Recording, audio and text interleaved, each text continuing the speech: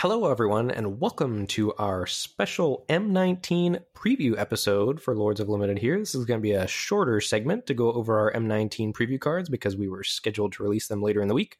My name is Ben Warney. I'm one of your hosts, and joining me on the line is Ethan Sachs. Ethan, we got some spicy previews to do here today. Let's get to it. I don't want to mess around. I don't want to hear how your week has been. I just want to talk about these cards. What do we got coming up first? Before we get rolling on these cards, we want to say thank you to Wizards of the Coast for allowing us to preview these cards and for giving us this free preview content. So thank you very much, Wizards of the Coast, and let's get into it. First, we have an uncommon from each color. So our first black uncommon is Rise from the Grave. This is a reprint. It's 4 and a black for a sorcery. Put target creature card from a graveyard onto the battlefield under your control. That creature is a black zombie in addition to its other colors and types. So of note, you can get it from any graveyard. So it's basically the Eldest Reborn? Not quite as good as the Eldest basically Reborn. As good as the Eldest Reborn, right? No. But it is good. It's a powerful effect, especially if you've got some good removal in your deck. I think this card's, generally a good include in your deck. Yeah, and it's splashable. We don't know what the fixing looks like in the set, and the full spoiler's not out. Not that you generally splash for a card like this, just because it usually goes so well with black, with removal, as you said. But I remember thinking this card was fairly powerful in previous core sets, though it does require a bit of setup. Yeah, I think it's like C+, B- territory, probably. Yeah, I doubt that there's going to be a lot of self-mill in the format, but this definitely goes up if you have ways to get cards in your graveyard other than just creature combat or removal. But if you can, it's very powerful. Absolutely. Next up, we've got our green uncommon, which is Vigilant Baloth. This is 3 green for a 5/5 beast, and it has vigilance. That is a big boy. 5 mana 5/5. This is charging Monstrosaur all over again, right? Also not true. No? No, not true. But, 5/5 Vigilance, it depends on how big the other creatures are in the format, but 5/5 Vigilance is big. If your opponent can't profitably block or attack into this, it's going to be a real house. We need so remember there was the 5 mana 4/4 Vigilant Reach that was Sarah Spider? I do remember that vaguely, yeah. We need to come up with a good nickname for this guy. Tamed Kavu? Tamed Kavu. Oh, yes, he got there. Okay, great. Done. You just came up with that right now? I did on the spot. That was great. Tamed Kavu, that is. Doesn't have trample. This is this is probably a B-. This is going to be just bigger than everything on the battlefield, probably. I don't know. With how disappointed I've been with Untamed Kavu, I'm thinking C+ for this guy. All right, that's fair. Next up, our red uncommon, we've got Siegebreaker Giant. This is 3 red for a 6/3 giant warrior with trample and has the activated ability 3 and a red, target creature can't block this turn. That is a card I'm excited about. This is charging Monstrosaur. I think this is maybe more close to that than the other comparisons you've drawn. Yeah, this is big.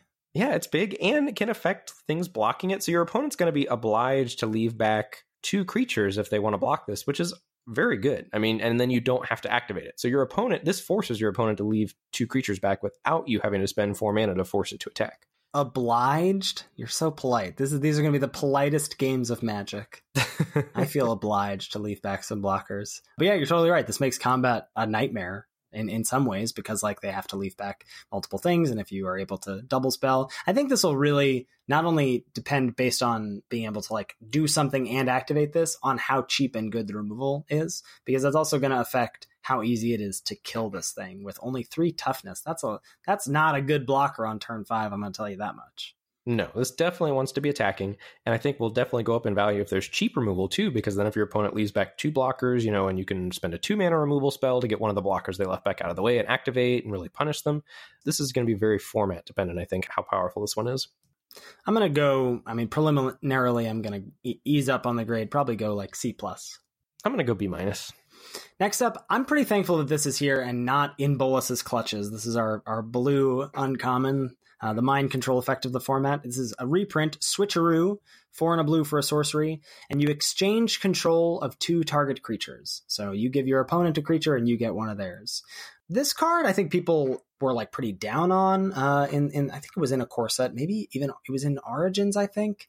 And it was pretty good if you had little 1/1s floating around, if there are going to be any token makers. We already know that there's a 3 mana 1/1 artifact that when it ETBs you draw a card. So that's a great fodder for Switcheroo to be able to like say, well, I already got my value off of this creature and now you can have it and I take your best thing. Like it's a control magic with setup. So if you have no creatures, it does nothing, but it's, I think, better than you think it is. I agree. I remember thinking this card was not going to be good, and I remember it overperforming. I mean, it does have setup cost, but if you pay the cost, control magic is a very, very, very powerful effect. I think this card's going to be strong. I don't think it's going to go in every deck, but if your deck wants it, I think it's going to be a great card in your deck. For sure. Yeah. It's probably going to be like a B+, A-, something like that. That seems a bit of a stretch. I mean, maybe if you have the perfect deck for it, but... All right. B. That seems a little overzealous. I'm going to go B minus B. B minus. Yeah, I accept a B. I'm still going to go B minus. I'm going to hedge a little bit. Our white uncommon here is called Hieromancer's Cage. This is 3 and a white for an enchantment. When Hieromancer's Cage enters the battlefield, exile target non-land permanent and opponent controls until Hieromancer's Cage leaves the battlefield. Okay. Now I have a good analogy. This is like Cast Down, but without flash. Or Cast Out. Which is the one? Cast Out without cycling, right? Oh, and without cycling? Never mind, this card's terrible. It's unplayable. We've never seen a card like this in the history of Magic. No, this card's going to be great. It's going to be rock solid. You're going to play it. You're going to pick it highly. It's probably going to be a rock solid B would be my guess. Yeah, for sure. Solid removal spell in white. Splashable. Man, I hope fixing exists in this format. Coming off of Dominaria, I just want to splash around, and I hope I'm able to do that. I think I saw in the Discord that Manolith is in the format. I don't know if that's true or not. That's just a rumor from the Lords of Living Discord. Crucible of Worlds got spoiled at Mythic, so maybe Evolving Wilds is in the set? Ooh, shenanigans might be had. Yeah. All right, well, I can't believe that we're about to have to do our M19 Crash Course episode in just a couple weeks. That's crazy to me. Yeah, absolutely insane. Summer's rolling by, formats are rotating, Magic is continuing to move along as always. Thank you so much to Wizards of the Coast for giving us this opportunity to preview these cards for free. We really appreciate being included in spoiler season. Yes, thank you. And hopefully you guys enjoyed these spoilers. We'll catch you next week for our regular full episode. Catch you later. Bye-bye.